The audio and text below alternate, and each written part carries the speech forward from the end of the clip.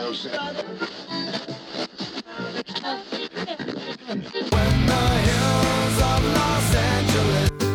Angeles, I'm and most Hollywood nights. She goes to California, oh, California. What you say about Los Angeles? LA got the people saying.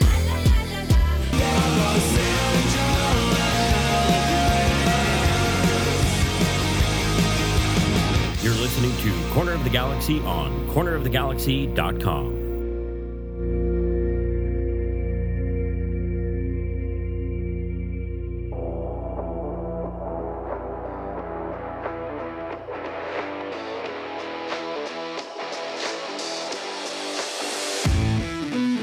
It's time for another episode of Corner of the Galaxy from the Box, the show that gets you behind the scenes of the LA Galaxy and into the minds of soccer reporters and MLS experts. Your hosts for the day are Corner of the Galaxy's Josh Gessman and LA Times soccer reporter Kevin Baxter.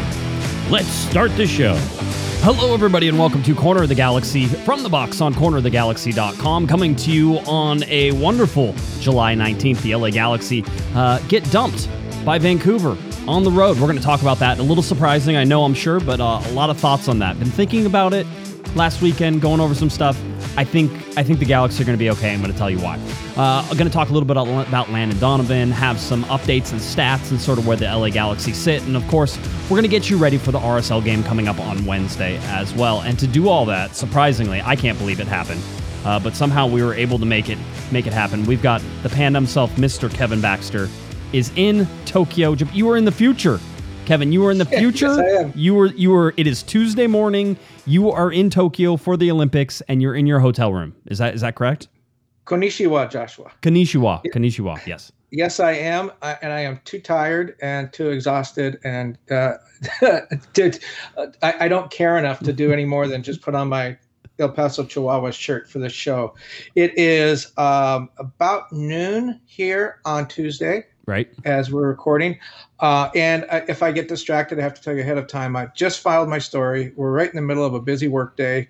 I didn't get to bed until well after midnight my time last night, and got up very early this morning to start writing. So if I'm getting questions from editors and other things and I appear distracted, I probably am distracted because I'll be handling all that stuff. That's okay. I mean, for the most part, I do the show. Normally, whenever you're here, I do the show all by myself. So I don't have anything to add. Yeah, I'll just kind of sit here. Yeah, you being distracted is not going to be an issue for me at all. So anyway, yeah, it's a lot of fun.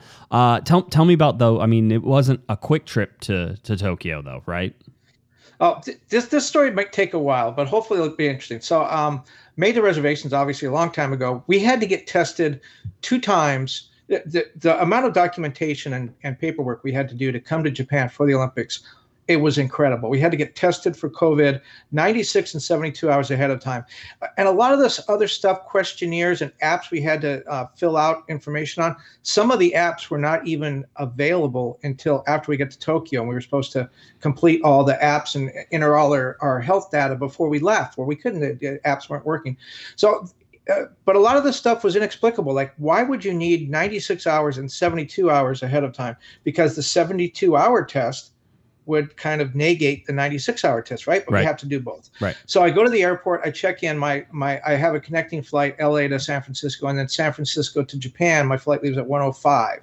72 hours before 1:05 would be 1:05 Thursday. Right. I turned in my COVID test to the woman at United Airlines, and she said, your test was completed at 12:58, not 1:05. So that's actually 72 hours and 7 minutes before your flight. Therefore, this test is no longer valid. You need to go get another test. That on the surface is ridiculous, but I trundle out to the parking lot, get another COVID test that costs $150. They tell me the results will not be available for 3 to 5 hours. Well, my flight's in 2.5 hours, so that's not going to work. So I go back to rebook another flight, and the woman at the counter says, this test is fine. It's only 7 minutes. It's okay. Get on the plane. So I did. So that's the beginning of the story. One person says, no, you can't go. And the other person said, what's the problem? Right. So I get on the plane, fly to San Francisco. The flight from San Francisco to Japan is 9.5 hours. 9.5 hours to get across the Pacific. Once we get there, we spend 6 hours in the airport and then another hour drive from Narita Airport to Tokyo. What we were doing in the airport, we were again going over a battery of redundant tests. I don't know how many times people asked me for the same documentation. At one point we had to go, this was ridiculous. And I think they were filming us for one of those goofy Japanese game shows, because I don't understand how this worked. All of us had to sit down in this chair with this kind of funnel, and we had to spit in it. It was a saliva test. We had to spit in it till we could get enough saliva to fill up to this black line. Right. And then they went and tested that. By the time we were done, there was probably about 100 people waiting in the airport for their test results. Now, why didn't the Japanese bring the test results back in groups of 5 or 6? No, they waited until all 100 test results were done. Right. Then they allowed us to go. So that's 6 hours in the airport. No food, no water, nothing. Then we get on a bus, right? Maybe 50 people on a bus, everybody packed in there for an hour drive to Tokyo. Right. Okay, we get to Tokyo, then we go to a bus station where there's taxis waiting for us. We can only get in the taxi one person at a time, even though my colleague and I are going to the same hotel. Right. We ride in taxis one behind the other through the streets of Tokyo to get to our hotel. We had just been in a bus with 50 people. Oh, I think we lost you there, Panda. It's okay. We'll get you back. This is unfortunately, as we're doing the live shows and everything else, this is going to be one of those things that happens a little bit everywhere. It looks like you're back. It's good. Am I back? I'm back. We got you. So anyway, we get to the hotel after 12 o'clock. I have to file my soccer newsletter first thing when I get there, and then a few hours sleep and up to talk to you this morning, my time. You lucky guy, you. Your time. You lucky guy, you. I'll tell you. Well. By the way, my room, more good news. My room is about the size of a closet. Yes. You could not take a penalty kick in my room because there's not 12 yards in any direction. Right. Which I guess is a normal hotel room. But even 12 feet, you couldn't take a penalty kick in here. And I am quarantined in here for 3 days. For 3 days. You cannot leave your hotel at all. We are allowed to go outside for 15 minutes, which is great because the food in the hotel, there really isn't any food, but there's a 7-Eleven next door and a McDonald's across the street. Oh, wow. So yeah. Way to take By the way, Tokyo looks a lot like Houston to me. I was driving to the streets.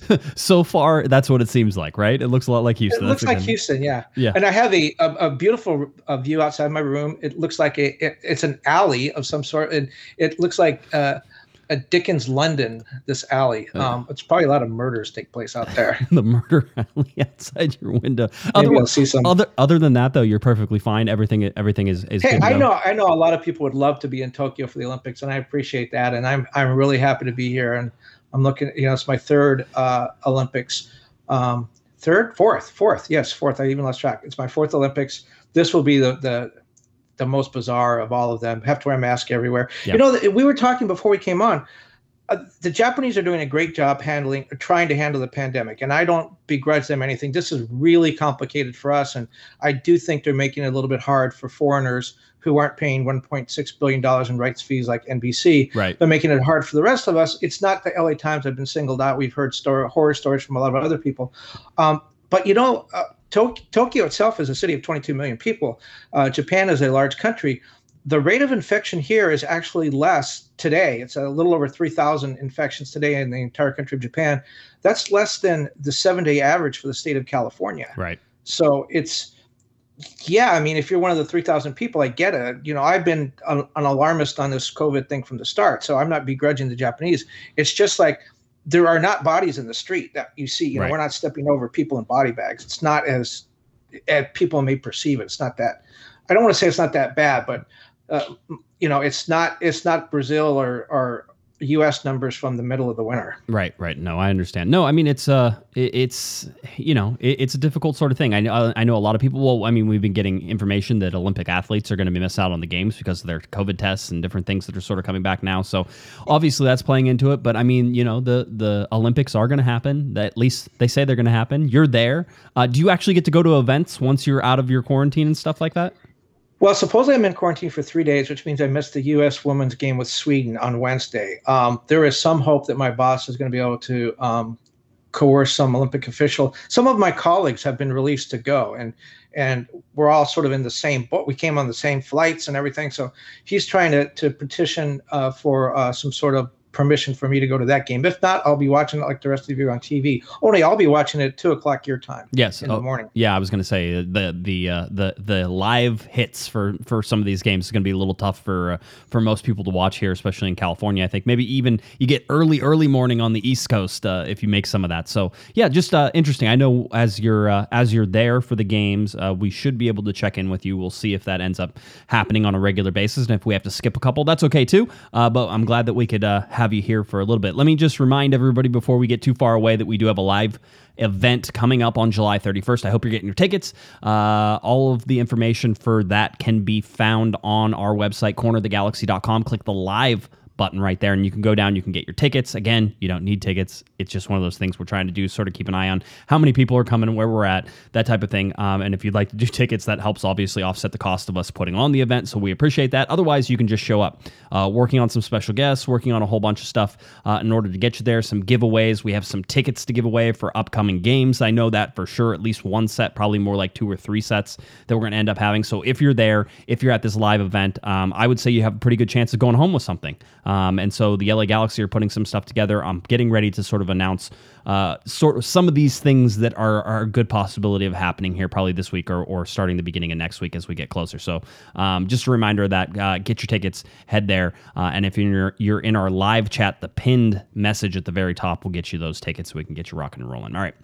Yes. Anything else? I will be quarantined for that event. Yeah, we will. I think we're for real this time. I know last time we said we'll put you on the phone, but this time I actually have the ability to patch the phone into the board. So we will probably give you a call during that if you're available. Depends, again, timing and everything else. I think that's a good time. It's 5:30. You're going to start your time. Yeah.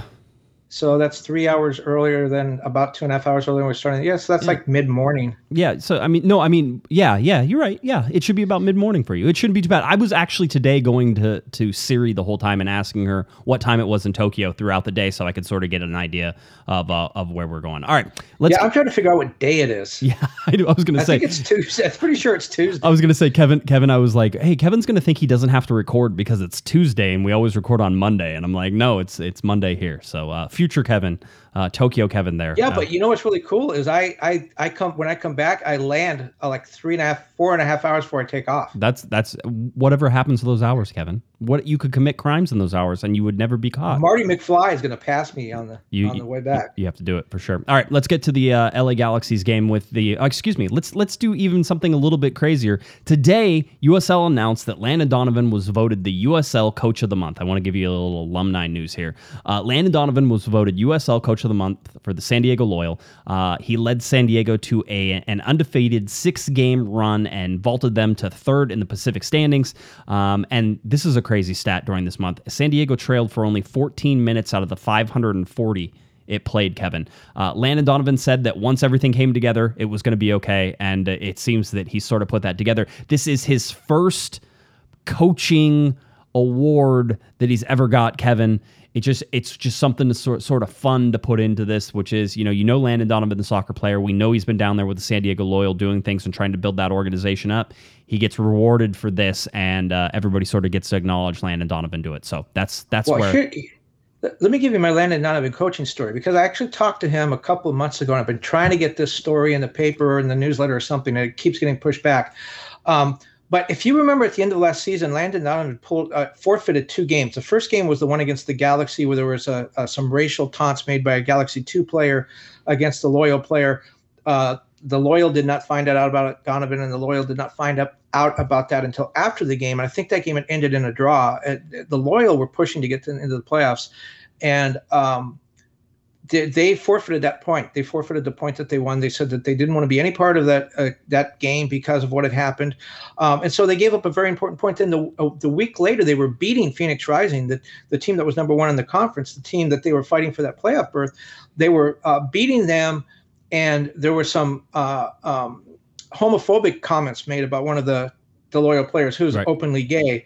Donovan heard that, and the team heard that. And Donovan angrily accosted the officials, said that player had to be ejected. The officials said they hadn't heard it. Anyway, Donovan and his team refused to come out of the locker room for the second half, forfeited that game as well. And I asked him about that, and did he have any regrets 6 months later about doing that?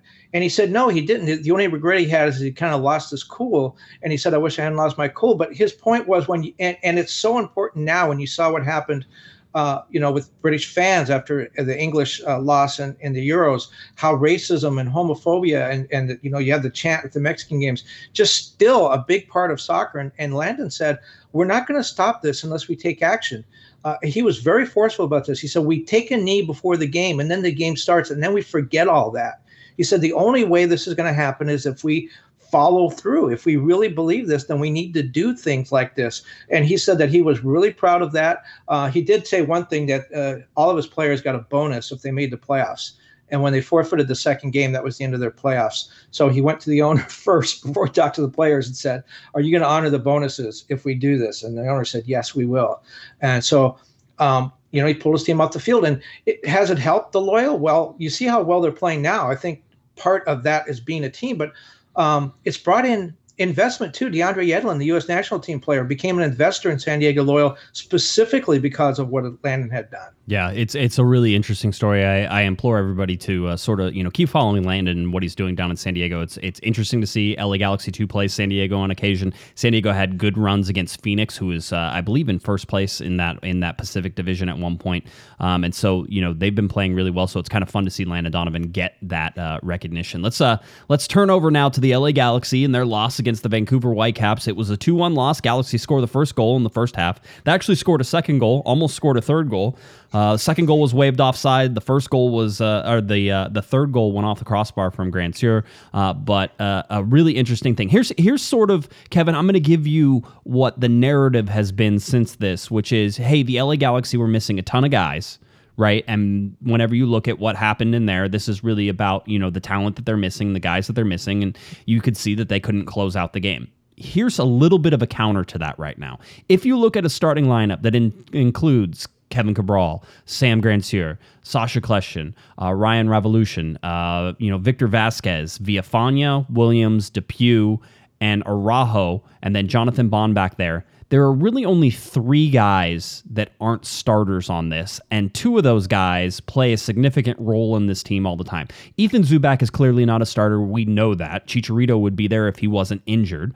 And so that's a significant hit. And I think that, if Chicharito is on this team for this game, then perhaps, there's a different outcome. Although the way the Galaxy played, I'm not 100% sure that's correct.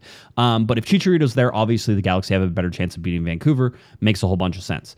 Going to the midfield, Sasha Kljestan isn't an always starter, but he is a spot starter, right? And so putting him in there is not a huge downgrade. He's a veteran. He has some good presence there in the midfield, and so you would expect him paired with Vasquez, and then Vasquez with Revolution, and Revolution moving up from center back and playing in the central defensive midfielder role like he was expected to do. Wouldn't be a huge downgrade. You get Derek Williams in the back line. He's a starter, right? Nick Depew is technically not the starter in that back line. When Sega comes back or when Steres comes back, Depew may hit the bench on that. So you look at all these things that have sort of happened there, and I can't make an argument that the starting lineup was overly affected by missing guys. Outside of Chicharito, which is a huge loss, and we can talk about the Galaxy not having a good backup striker, that's realistic. But that isn't necessarily a result of all the absences that you're seeing. That's an injury absence. It's a Chicharito absence, and something that I think we're more used to seeing than probably not seeing. So when people try to make this about a starting team that didn't have all of its players, yes, they were missing. Sebastian Lletget was a big one, and Chicharito. Outside of that, though, tell me all of the starters that the LA Galaxy were missing that were totally going to change, the outcome of this game. So for me, that's sort of, you have to hit pause a little bit. Yes, they were missing a lot of players, but the quality that they started with should have been enough to be able to beat this Vancouver team. Well, there's a lot to chew on there. Let me get out my chopsticks here in Tokyo and take a bite of that. First of all, the French Revolution, that's going to be my new nickname for him. The French Revolution scored his second goal of the season. He is now tied with Sasha Kljestan for second on the Galaxy scoring list. He's only played 2.5 games. Yep. Well, yeah, 2.5 games. Yeah. Because he came out with an injury. But the one thing that the injury, and then second of all, with that lineup was good enough to beat Vancouver. I know they were playing at home, which isn't even home. It's Sandy, Utah. They were playing at altitude. There were a lot of things that Greg Vanney talked about after the game. I don't think he was making excuses. I think he was just enumerating the challenges they had.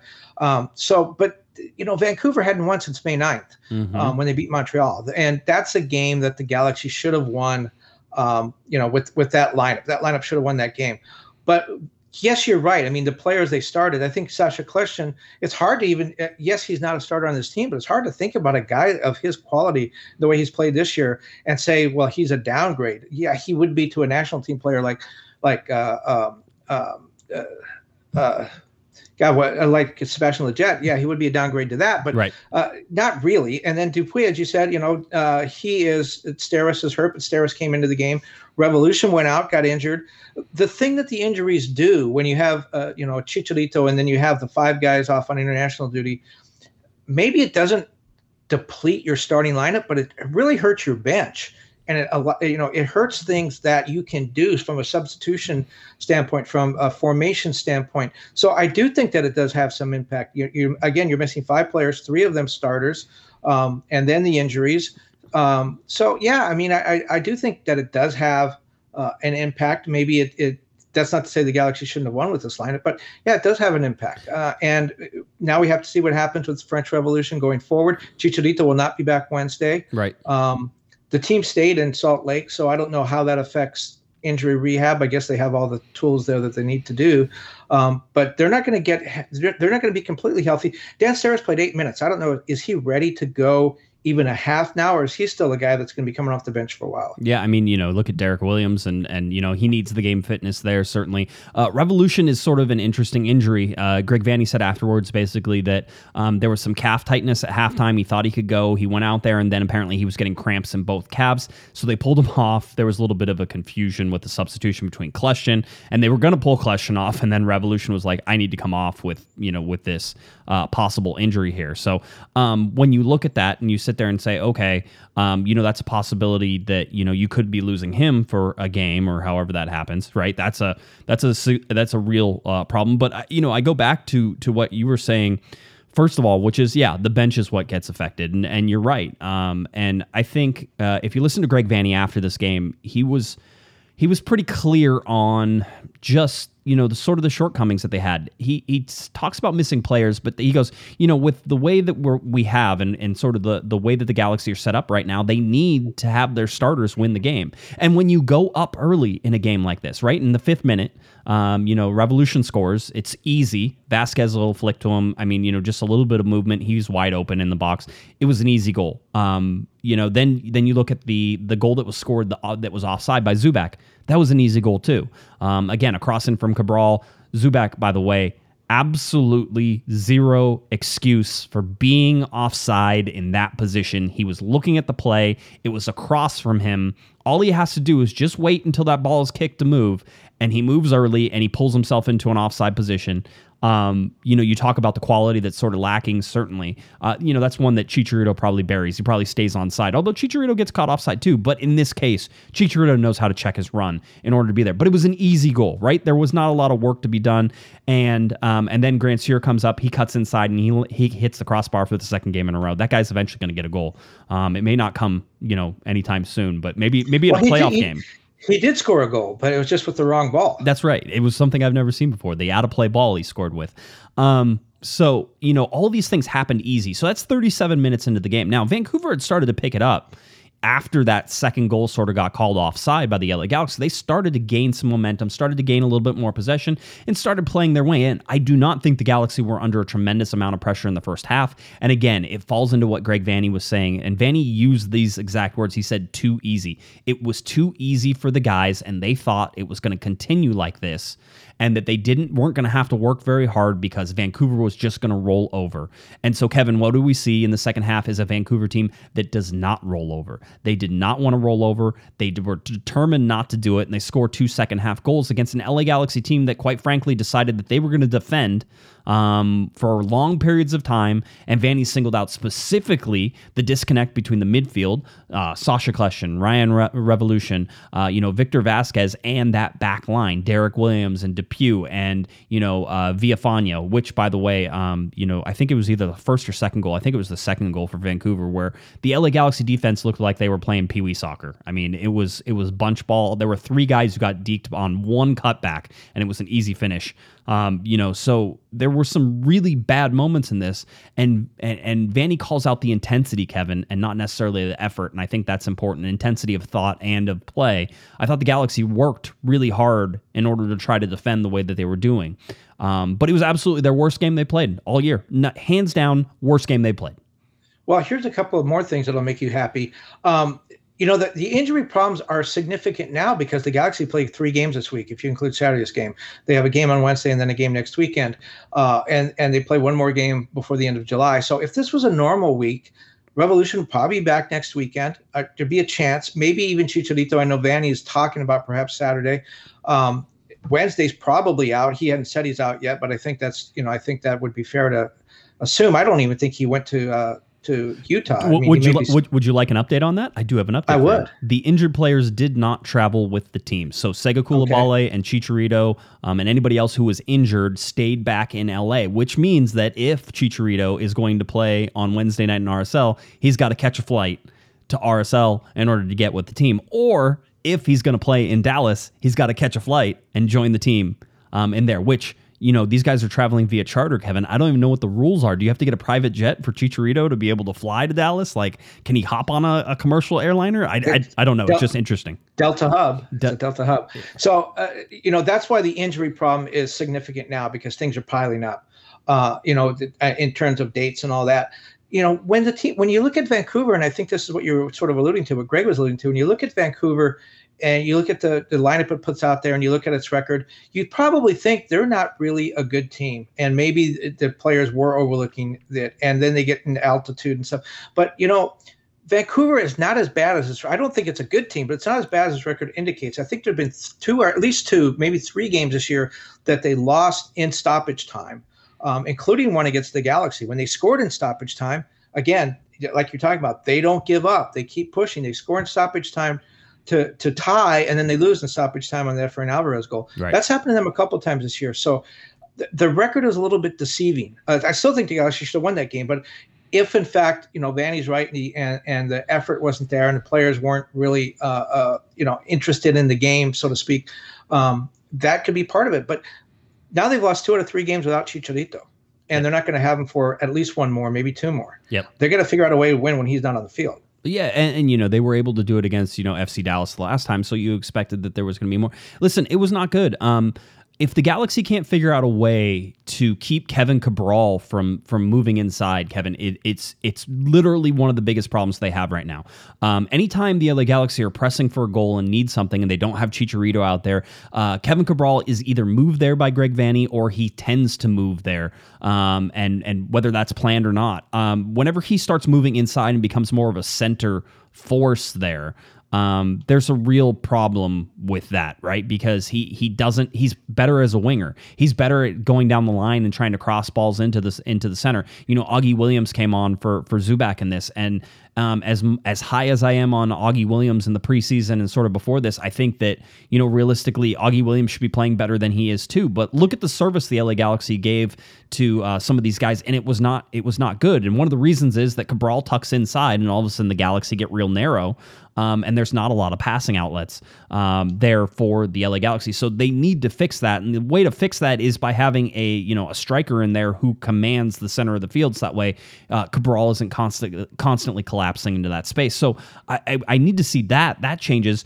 But it was interesting because I talked to Vanny afterwards and I was asking, I go, this team...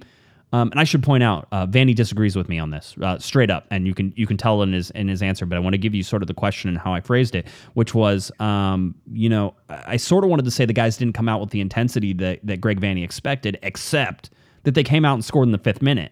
They came out and scored another goal in the 27th minute, even though it didn't count. They hit the crossbar in the 37th. So the first half was actually okay. And so I was saying, but this team seems to me, Kevin, maybe you can tell me if I'm wrong, but this team seems to melt a little bit in second halves, right? They go and control. We've seen their best soccer played in first halves of the season. We've seen all the mistakes they make sort of in that second half of the game. So they play good in the first half of the game, and they tend to shrink a little bit from things in the second half. And Greg Vanny sort of disagreed with me on that, but I put that question to him. I'll let you hear some audio from him, and so that way we can you can hear directly from Greg. So here is after the game and answering my question here. I mean, yeah, yes and no. I mean, again, I think, part of this is, I thought our intensity was good for about 30 minutes. Again, I thought once we scored the first goal, again, to be out with respect to the opposition, it was a pretty easily scored goal. And then the second goal we score that gets called back, again, it feels like it's one that we score pretty easily. And I think the group feels like, these opportunities are going to come left and right. If we keep hitting the final pass, they're going to give us the space. And we didn't connect on a lot of those. And over time, at altitude, at heat, we haven't played in 10 days, keep turning over the ball. Those kinds of things they turn against you over time. All the little mistakes, losses of possession where you get bullied off the ball or just lose things. Again, those things cost you over 90 minutes. That's why the game isn't 20 minutes long. It's 90 minutes, and every decision matters over the course of 90 minutes. And so I think our inefficiencies, along with sometimes our lack of intensity, sometimes on the defensive side especially, they cost us over 90 minutes, and we became very vulnerable. I mean, to start the second half, we had a little bit of a step-out press. They hit 3. All right, we'll sort of stop it there. Well, but you cut him off. Yeah, I did. It's fine. He likes to explain a lot of things. The reason I really cut him off though is because he comes into this a little bit later into things, and he talks about the starters, and he talks about, listen, we know our bench is short right now. We know that there's a problem that we don't have a deep bench, and that you can't expect. And he says, as good as the guys have played, the young guys have played, you can't expect them to rescue a game. And so really it's on the starters to win these games. It's on the starting cast to put the LA Galaxy in a good position to then be able to ask the young guys to hold that position. I thought it was really, really interesting just in terms of his understanding of, and the pressure that he's putting on these starting players. He's saying, hey, young guys, you've been really good for us, but we can't expect you to carry the load, and it's not fair for you to carry the load. And the starters, you need to carry the load. You need to do better, and that's where the failure comes in this team. In the second half, especially, not adjusting, not increasing the intensity, not increasing the focus from that starting group before you went into. The LA Galaxy should have scored a second goal to put the game away. They didn't. Jonathan Bond was talking on Counterattack today specifically about that, Kevin, was not putting the game away. And the Galaxy suffered because of that. I thought it was a really interesting, admission from Greg Vanney to say, yeah, I mean, we have a short bench and the starters need to do more. And the starters are the reason we lost this game. Well, a couple of things. First of all, you said that the Galaxy played good. You mean they played well? Yes. Language is important. They played well. Nobody cares. The good news is every time you correct me, people dislike you even more. So it works well for me. It's impossible to dislike me anymore. I thought so too. A couple other interesting things in that if you parse those quotes, I think he's right. They scored two. The goal was called up, but they scored two early goals, and they looked like they were in control of the game. And I think at that point, perhaps guys got off the front foot a little bit. And Vancouver, as you said, doesn't give up. And it's tough when you relax. It's tough to get back into it. If you're going 100% from the start and keep going 100%, that's when you back off to 70 or 60, you can't get back again. The other team gets on the front foot and you can't regain the momentum. And I think that was part of it. They did start to wilt at the half-hour mark. They're playing in heat and altitude, as Greg Vanney mentioned. And I don't think that was an excuse. I think he was, again, citing reasons. But that's difficult. You start to wilt about that. It's about the half-hour mark at that altitude. Where now they should have probably been a little bit better coming out for the second half. But then the other thing that was interesting too, Greg Vanney said, "Look, we're playing for the first time in 10 days. It was hard. This week, if they lose another game this week, he's going to say we played 3 games in 8 days." Yes, it's kind of it's both though. I mean, you can understand why he's both. Right. He's accurate, yes. but it still feels like I didn't have my guys prepared, or they weren't ready, or they didn't respond. They know what the schedule shows. Well, it's interesting because obviously there were some comparisons whenever you hear Greg talk about this stuff. Somebody was saying, "Oh, it's a lot like GBS. We just need to run more," right? And I'm like, that's not what Greg said though. Right. I mean, that's not what he said. He's like, there are several things, and he talked about it. I cut him off whenever he was talking about the tactical stuff, which is, you force them into hitting long balls. And I think the Galaxy did a good job of pressuring, and they forced Vancouver to hit the long balls. And then they lost the challenges for the long balls. That disconnect between the midfield and that center and the center backs was huge. And, Vanny talks about, they lost 3 in a row, and the third one ended up costing them a goal. I have his quotes. I want to play it for you for what he was saying about the young guys and exactly in his words. That way you can hear it. I think, again, with our group and with guys away over 90 minutes, we have some young guys who are good and they give us good minutes, but we can't expect them to come in and change the game and to go win a game for us and to do that. It's the guys who start the game have to make sure that the game is in a good position down the stretch for us to win the game and give the guys we bring on the best chance to see the game out and all that. That's just, we have to do that right now. That's the way it is. And, maybe in the future with everybody here, we have more impactful players who, when they come on, we can really change the trajectory of the game and do a lot of those things. But with respect to our young guys who have been incredible for us, it's a big ask for them to have to do that on the road time and time again. It just can't happen. So that's for me a bit of where we're at tonight. And then he goes on to say, and by then the way, he said in the future. I'm in the future. I could go check that out. You could check that out. By the way, he goes on to say, I don't think that's our MO, because he was contesting my argument that the LA Galaxy are concede more in the second half. Concede more ground for sure. But how many times have we seen the LA Galaxy hold an opponent to no shots in the first half, and then there's 12 shots in the second half, right? We've seen it over and over again. They've given up more shots on goal than any team in MLS this year. And which says amazing things, that they have 8 wins, which is tied for the most in Major League Soccer. It's one of the reasons they're still in, third place in the West and 4th in the Supporters Shield. As much as this loss hurts, first of all, I want to get over the whole, well, it's Vancouver, you should beat Vancouver every time.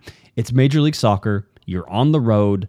Things happen, all right? I already think that, whenever you're looking at what you're trying to do on the road over the course of a year is sort of be an average around that 1.5 points per game, right, Kevin? You win a game, you lose a game, you draw some games in there. And between all that, if on the road you can get 1.5 points per game and win the majority of your games at home, you might be in the Supporter Shield. Right, but I would still say that this Vancouver team playing in Sandy, Utah, without fans, playing out of the hotel rooms or whatever. That's a game the Galaxy. You look at the schedule. That's the game you say the Galaxy are supposed to win. Yes, I get it. It's tough to play on the road. They were at altitude, yada yada yada. But that's a game.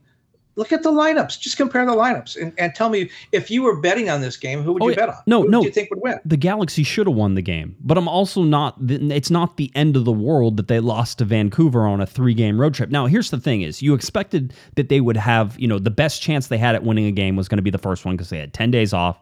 It's against Vancouver. You think that you have the best chance at winning that game if you're the LA Galaxy. Now, if you're going to make something of this road trip, you have to take points from RSL, and maybe you only get 1 from Real Salt Lake. Maybe that's realistic. RSL, I'll say we're going to talk a little bit about RSL. They're not a great team, and they haven't shown to be a great team. And so, David Ochoa had a great game against LAFC. He was spectacular. I think he made Team of the Week because of it. And so listen, they're an okay team. They're just not a great team. I think they have 2 wins in their last 9 games. Both of those wins came against Vancouver. All right, so that's where they've drawn some games in there as well. So certainly something to keep an eye on. But RSL is not a great team. But getting a point there then sets you up to get 3 points from FC Dallas. But the hard part about that, Kevin, is it's your 3rd game in 8 days. You're traveling away to Dallas. It's probably still going to be hot whenever you get to Dallas. You haven't been home. This is the most tired you're going to be, is that Saturday game that's still away. So that's not a lock either. So it's going to be brutal. It's probably going to be really hot, humid, maybe thunderstorms. It's going to be if they think the altitude's difficult, it's going to be tough. By the way, speaking of Greg Vanney, as we were once upon a time, I went to the Ted Lasso premiere event, name dropper. Yeah. And I sat in front of Greg Vanney. They had these stadium seats where we sat to watch the preview. And before that, Greg was there with 2 of his kids. And I walked right up to him, and he smiled as I was approaching. And I started talking to him like we're long lost friends. Is as that I walked away, it's the first time he's ever seen me. He probably had no idea who I was. I, of course, knew him. Right. But I come up like, we're long lost brothers, and just picking up the conversation in the middle of something like he's supposed to know who I am. And as I walked away, I thought, well, he was really nice. And then I thought he probably had no idea who I was. That's the only way anybody would be nice to you, is if they didn't know it was you. That's a good trick, by the way. But no, we saw that. That was super cool. And Jason Sudeikis, by the way, his off the cuff ad-libbing of Nikki K's answer or question, do you have any advice for the LA Galaxy? And he goes, well, look, you're already the Galaxy, maybe try and be the universe, right? I think that's roughly what it is. Maybe be the universe. I think I should make a T-shirt. I'm ready to make a T-shirt with that on because good God, just amazing. Anyway, that was fun. Did you see Nikki's response? No, what was that? It was silent. She was like, I don't know whether she was stunned by the response or she thought, that's it? That's all you're going to say? No, I don't think I would have been. You don't expect that, right? Like, it's like, hey, give me something that you spend tons of time on writing Ted Lasso stuff, right? I'm sure you write a million things and only like one of them works. And then you go and hit a grand slam, or however you want to say it. I don't want to mix metaphors, do all that. But anyway, I mean, he nailed it out of the park. I just thought it was fun. That's my little side note. He nailed it out of the park. You just mixed metaphors again. I know. There's no point. I should probably quit. But anyway, so seeing all that, I just think the Galaxy are in a really tough position on this road trip now. Now, there's part of me that says if you average a point across, 1 point, if you average 1.00 points across all your road games, you're okay. You just said 1.5. You just said 1.5. But now you're changing. 1.5 is 1.5 puts you in some. I actually have this. This is coming up. We're going to talk about it. 1.5 puts you in ridiculous company if you actually do that on your waypoints. I actually have the chart. The LA Galaxy, by the way, have 9 points in their road games so far, and I think they played 6 road games, and they have 9 points from that. They are averaging right now 1.50 points per game. That average right now would put them just below the 2.0 points that 2010 had. 2009 was 1.53 on the road. 2011 was 1.53 on the road. One of their MLS Cup years is 1.35 points per game on the road in 2012. So 1.5 is way up there. The LA Galaxy's average overall across all their seasons is 1.20. If you stay in that 1.2 and 1.50 range, and that means you beat some teams on the road, Kevin, that absolutely means you have to win games. And this hurts not beating Vancouver because that hurts your overall points per game. Whenever you look at that was a game they probably should have won. But if you can stay in that 1.2, 1.0, 1.5, it puts the LA Galaxy, that means you're not winning every game on the road. Right? That's what I'm saying is that you're not going to win every game on the road. You can argue that you should have beat Vancouver. Good argument. You're probably right. On 99 times out of 100, it's not even that. It's like 80 times out of 100, you probably beat Vancouver on that day, but you didn't. And it's not shocking to me, and it's not surprising. Plus, when we look at all the previous other LA Galaxy losses, right? The loss to Seattle, the 2 losses to Seattle, the 1 loss to SKC, and the loss to Portland. In none of those games could you say the LA Galaxy played poorly. They didn't. They played well. Even in the Portland game, they were playing well until Derek Williams got red carded, and then it went downhill after that. So you can't say that. The LA Galaxy in this game, over the balance of 90 minutes, played poorly. That was not what we're used to seeing. And so now it's about how they rebound from that and how they look at that, because there has to be an action. We know the LA Galaxy have not lost 2 games in a row yet this season. Every time they've lost, they've come back with a win. So they need to sort of keep that going as we look a little bit to RSL. And that's important too, because we don't know the character of this team yet. We don't know, this team does not have a personality yet. Why? Because it's still new. We're still getting, French Revolution just got here. By the way, he's from Madagascar, so I don't know how that's Madagascarian Revolution. The Malagasy Revolution, if you want to say that. Yes. I can't use my favorite nickname. No, you can't. Banned from using it. Yeah.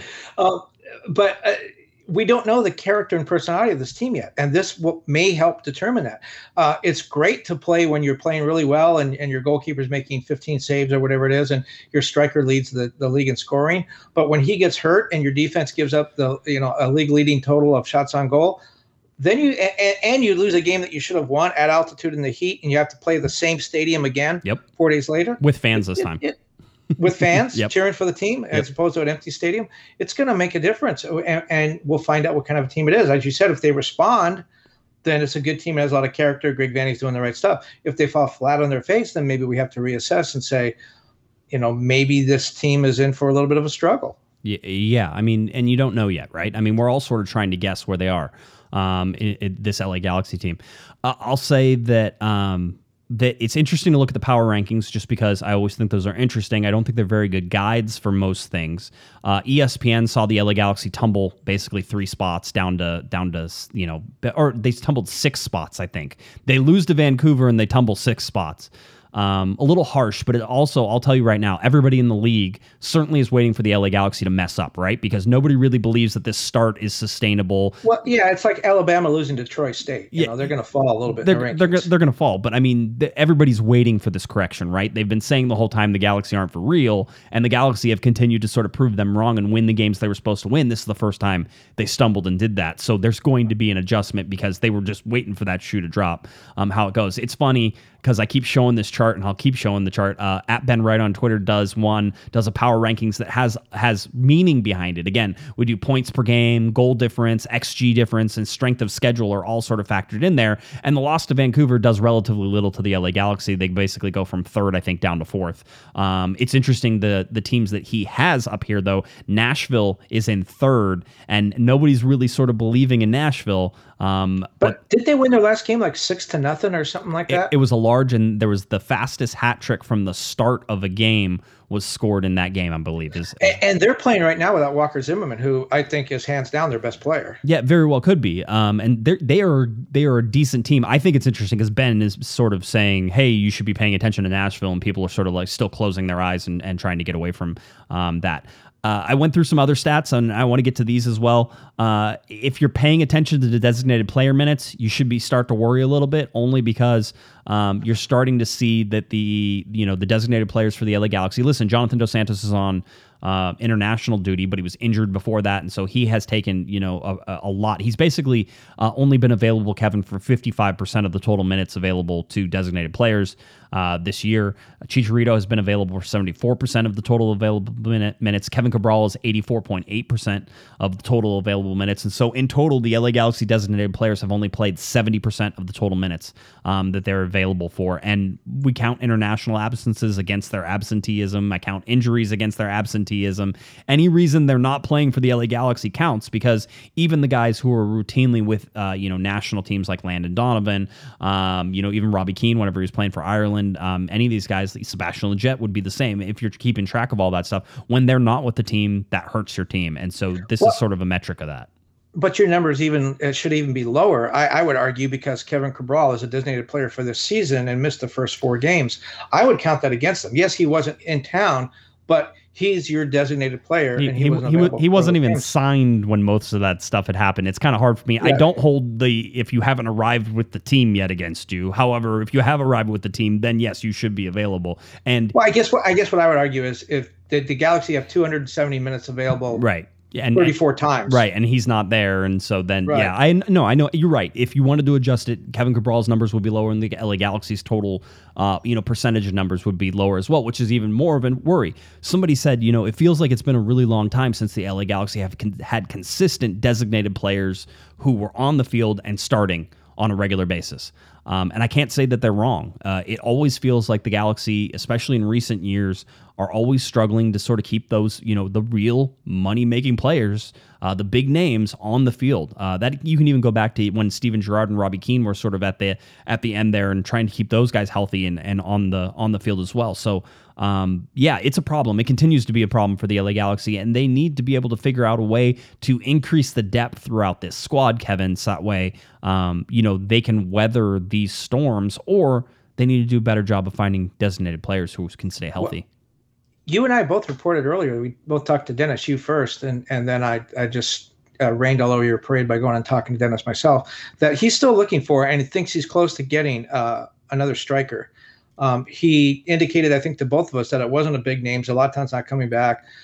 It wasn't a big name, but it was somebody who he believes can play some useful minutes and certainly would be helpful. If it becomes more important now. This is the same calf that kept Chicharito off for 2 months last season. Yeah, and he wasn't greatly effective when he came back. No, so. I think the Galaxy should be worried. There should be some alarm bells going off.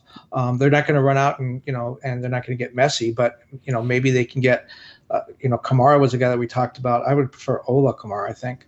Yeah, I know. Kai To Kai Kamara. Yeah, I know. I don't think... See, the whole thing with Kai Kamara is like the Galaxy probably already rang that bell, right? If they were going to ring that bell, they would have already done it. The transfer window's open. They're more than willing to bring anybody in. I also think that Pipo Gonzalez and him not having a future with the LA Galaxy and then not having a future with anybody else is also hurting them. I think they need to offload that contract and they need to figure out a way to get away from that as quickly as possible, because I think that's what's holding all this up. It feels that way. It feels like his contract is a weight on them right now. And that could bring in a significant second striker piece, and the Galaxy are covered right now, in terms of center backs. So it is absolutely the biggest, it's the biggest hole the LA Galaxy have, is that they don't have a backup for Chicharito. You can talk about Ethan Zubak, you can talk about Augie Williams, you can talk about Kevin Cabral fitting in there. None of those have worked to any sort of, real life there. It was funny on Twitter, Kevin, we were talking today about Adam Chrisman and Chad Barrett and how, like those guys were backups. Alan Gordon, right? A backup striker who can give you minutes. Alan Gordon, somebody like him would be perfect. There just aren't that many Alan Gordons out there. I know everybody's like, well, find somebody like Alan Gordon. Cool. Find the tall guy who will literally, duct tape himself together so that way he can play even if he's got like broken bones or ligaments or anything else. Or maybe if he's still hungover. Any of those things, you put it together. And, Alan Gordon could go out there and give you minutes and he would battle for you from the start of the whistle to the end of the whistle. That's somebody the LA Galaxy need. They need somebody who's able to do that, but understand that their role is coming off the bench. Huge issue for the LA Galaxy. This is not an MLS Cup contending team without that second striker option to be able to back up a fragile Chicharito at this point, in my opinion. Any issues with that? No, and I think you're right about the thing with Alan Gordon being a substitute is he changed the game. He played so well in the area, such a big body. He changed the game when he came on. There's Dunbar has the potential to be that kind of thing. He's not Alan Gordon yet. He's not close, but I'm just talking about the tool set. A guy that's like that's not available any longer. I don't think he's gone to Columbus. Bradley Wright Phillips really filled that role nicely. A big body, a guy who holds up the ball well in the box. And, with this Galaxy team, he'd be perfect because he can hold the ball up and then distribute it. But, guys like that, the reason they're not available is because they're good. Yeah, that's absolutely it. Let me get to a couple more stats here. If you're worried about the LA Galaxy and where they stand, I'll tell you this. They are still off to the fourth best start through 13 games in franchise history. Their 24 points is more than in 2011. In 2010, they had 32 points at this point. In 1996, they had 32 points, but there were no shootouts. In 1998, they had 31 points. They were in shootout era in 96, 97, 98. So you sort of have to take those with a grain of salt. So if you look at the best modern era record for the LA Galaxy, it's 2010 at 32 points. In 2021, 24 is far away from 32 points, but this would be the second best start since 2010 for the LA Galaxy. So not exactly panic mode. Not exactly panic at the disco, Kevin, for the LA Galaxy. Losing to Vancouver was bad, but if they continue on the pace they were sort of doing, then there's something here for this LA Galaxy. They're better than they have been over the last couple of years, it feels like. I was on I think it was Sirius XM. I was on a radio show the other day, and they asked me about the Galaxy change, and I said, the Galaxy added a lot of pieces, and they're still adding pieces. The 4 French players, one from the Malagasy players. Yes. All the guys they added, Jonathan Bond, they really improved their team, changed their team. The best offseason acquisition the Galaxy had, Greg Vanney, right? Would anyone argue with that? No. I mean, he's right as it stands right now. I think he's in line for a Coach of the Year honor. If the LA Galaxy can sort of finish in that top 2 or 3 in the Western Conference, which I think they're available. By the way, Gabriel gave us a $5 super chat. Says the Galaxy just need to sign Steven Lenhart out of retirement. I don't think that feels like a bridge too far for me. I don't think the Galaxy are willing to cross that. And by the way, he's been retired for multiple years now. Is he as old as I am? He probably, if he is, he can barely bend over. Here's a name I'm just going to throw out there, and I don't have any. I'm just spitballing. Yes. With all the turmoil in Toronto, maybe things will change with the new coach. But a guy who played well and played hard for Greg Vanney was Jozy Altidore, who's not doing anything. Oh, we lost the panda again there for a second. No, you're back. You're back. Go ahead. Okay. So what's Jozy Altidore's situation? I know he makes a ton of money, but if he makes a ton of money, released, but if he's is there any kind of mechanism like they have in baseball where a guy's released and the old club has to pay his salary and then he can play for the new club for a little bit of money? I mean, I'm just thinking Jozy Altidore is a guy that's not wanted where he is, could fit in well with Greg Vanney. They had some success together. If I don't know. I mean, that's the guy would fit the bill. If Josie Altidore is done with his designated player contract and could come on a TAM player contract and would be comfortable being a backup, then Josie Altidore could come and play. But I mean, he scored this last week, so I mean, he is back and playing. So you know, there's some Patrick says, Fernando Adi, a Portland Timbers, former Portland Timbers player. I don't think he's playing up there anymore. I can't remember off the way. But yeah, I mean, Altidore could work. You would have to get him on a Greg Vanney, you're my buddy deal. And like Vasquez. Yeah, exactly. Yes. I mean, but even more so because yes, Josie Altidore makes a ton of money as a designated player, and yes, his career has sort of been on the downswing, sort of, and they fired Armas too, who apparently he didn't like. I like Josie Altidore said something like, "Oh, there's no hard feelings," with the whole deal. It's like, yeah, you got the coach fired. Of course, there's no hard feelings for you. I don't know about Armas; he may not like you very much. I mean, if Josie Altidore comes in and reunites with Vasquez under Greg Vanney, it'd be kind of like Ocean's 11, getting the gang back together again. Yeah. No, I mean, yeah, there's something that I'll say though that Josie Altidore also has a long history of injuries as well. So, I mean, it's one of those, you would hope that if you have two guys who have injury problems, that perhaps they could be healthy at opposite times. That's that they could recuperate together and challenge each other. Yeah, it's a great idea. We'll see how that goes. But anyway, that's sort of where we sit with the LA Galaxy coming off that Vancouver game. But yeah, that second striker thing is the biggest thing.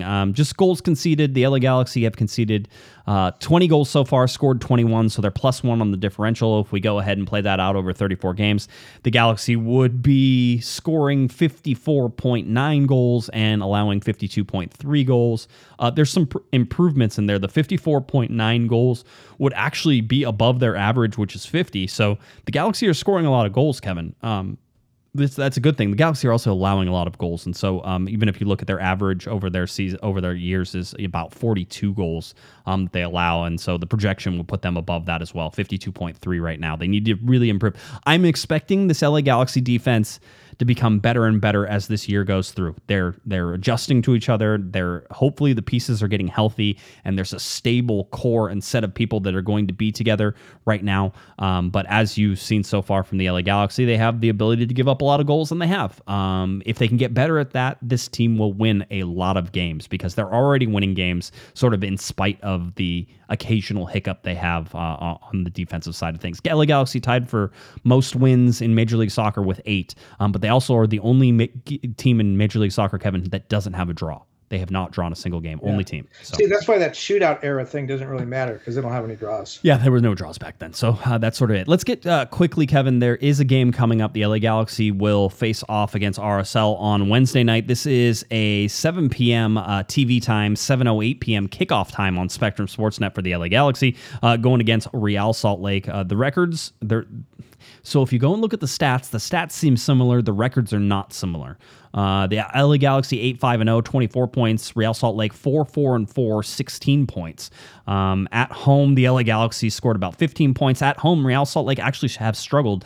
2 wins, 2 losses, 3 draws for just 9 points at home so far through 7 games that they have. So they have dropped a lot of games. We've talked about the fact that they have won just 2 of their last 9 games, and both of those were against Vancouver.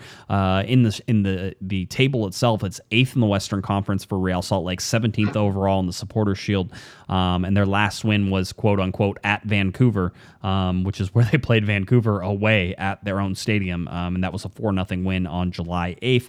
And then we talked about RSL just coming off the loss to LAFC as well. I mean, is it crazy to say this is the hardest game the LA Galaxy play? That's pretty obvious. The hardest game they play on the road in these 3 games, Kevin, but it's still not a game that should necessarily worry the LA Galaxy. But are you worried now after the Vancouver loss?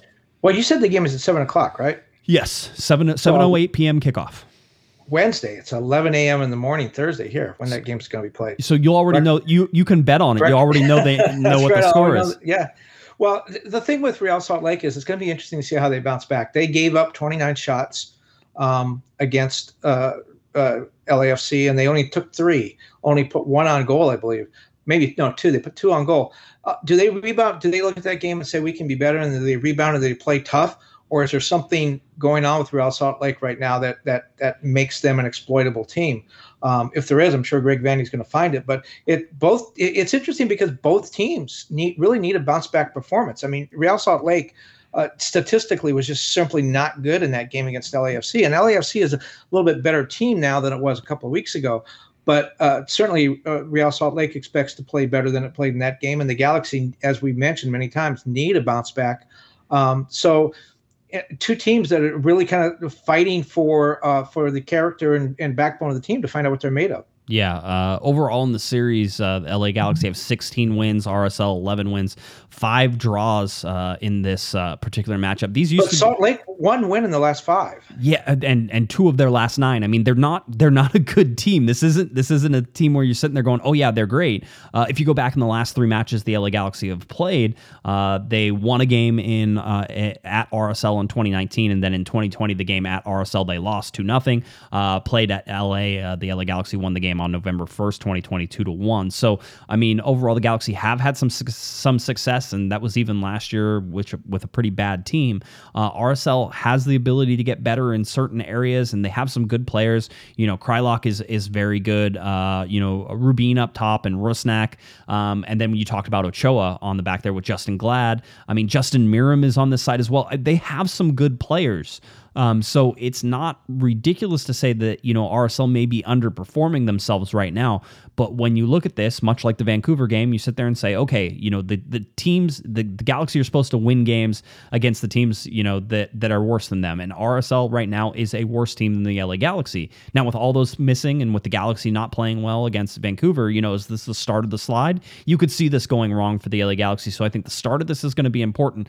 But most importantly for me is if the LA Galaxy get that early lead, Kevin, what do they do in the second half to make sure that they keep that lead or extend that lead? Because this is a team that we have criticized for not putting the game away many times. They did it against FC Dallas and we're like, oh, problem solved. Well, problem not solved against Vancouver.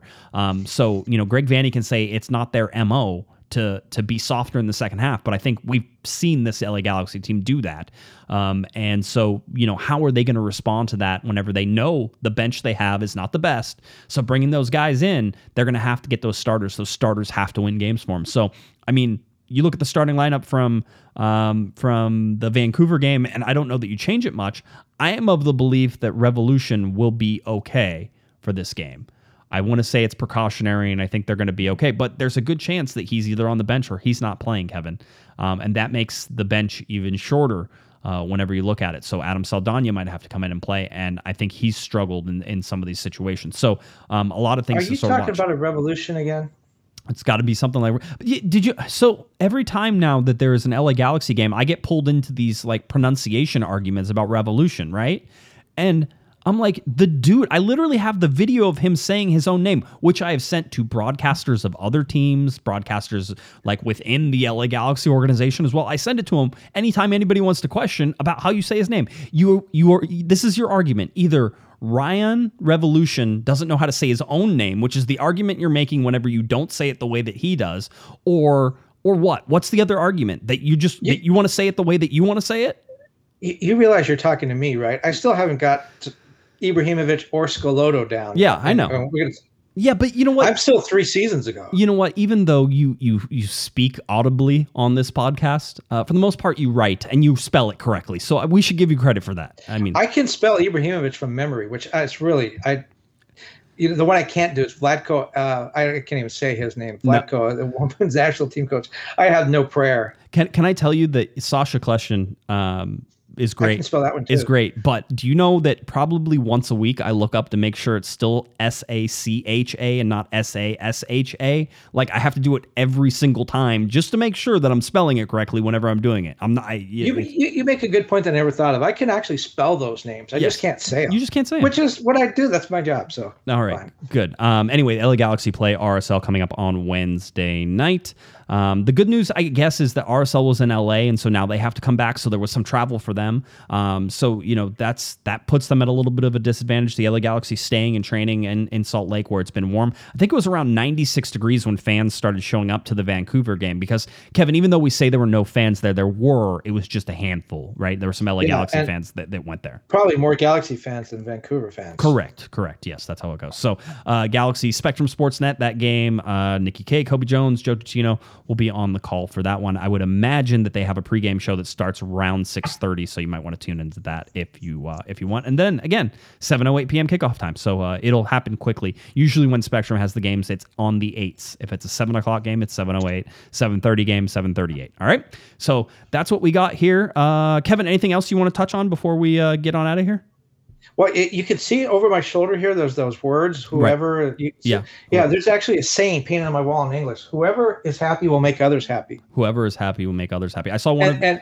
Yeah, my colleague next door has something about soup on his. Yeah, something about making soup. Like you can't make good soup if you don't have like a full heart or something like. I don't know. Exactly. Something feels lost in translation on that one. Ooh, good movie though. By the way, Lost in Translation. It takes place in Japan. Look at that. It does. We're quitting. We're quitting while we're ahead. I just made a good reference. We're gonna call it a day. All right, Kevin.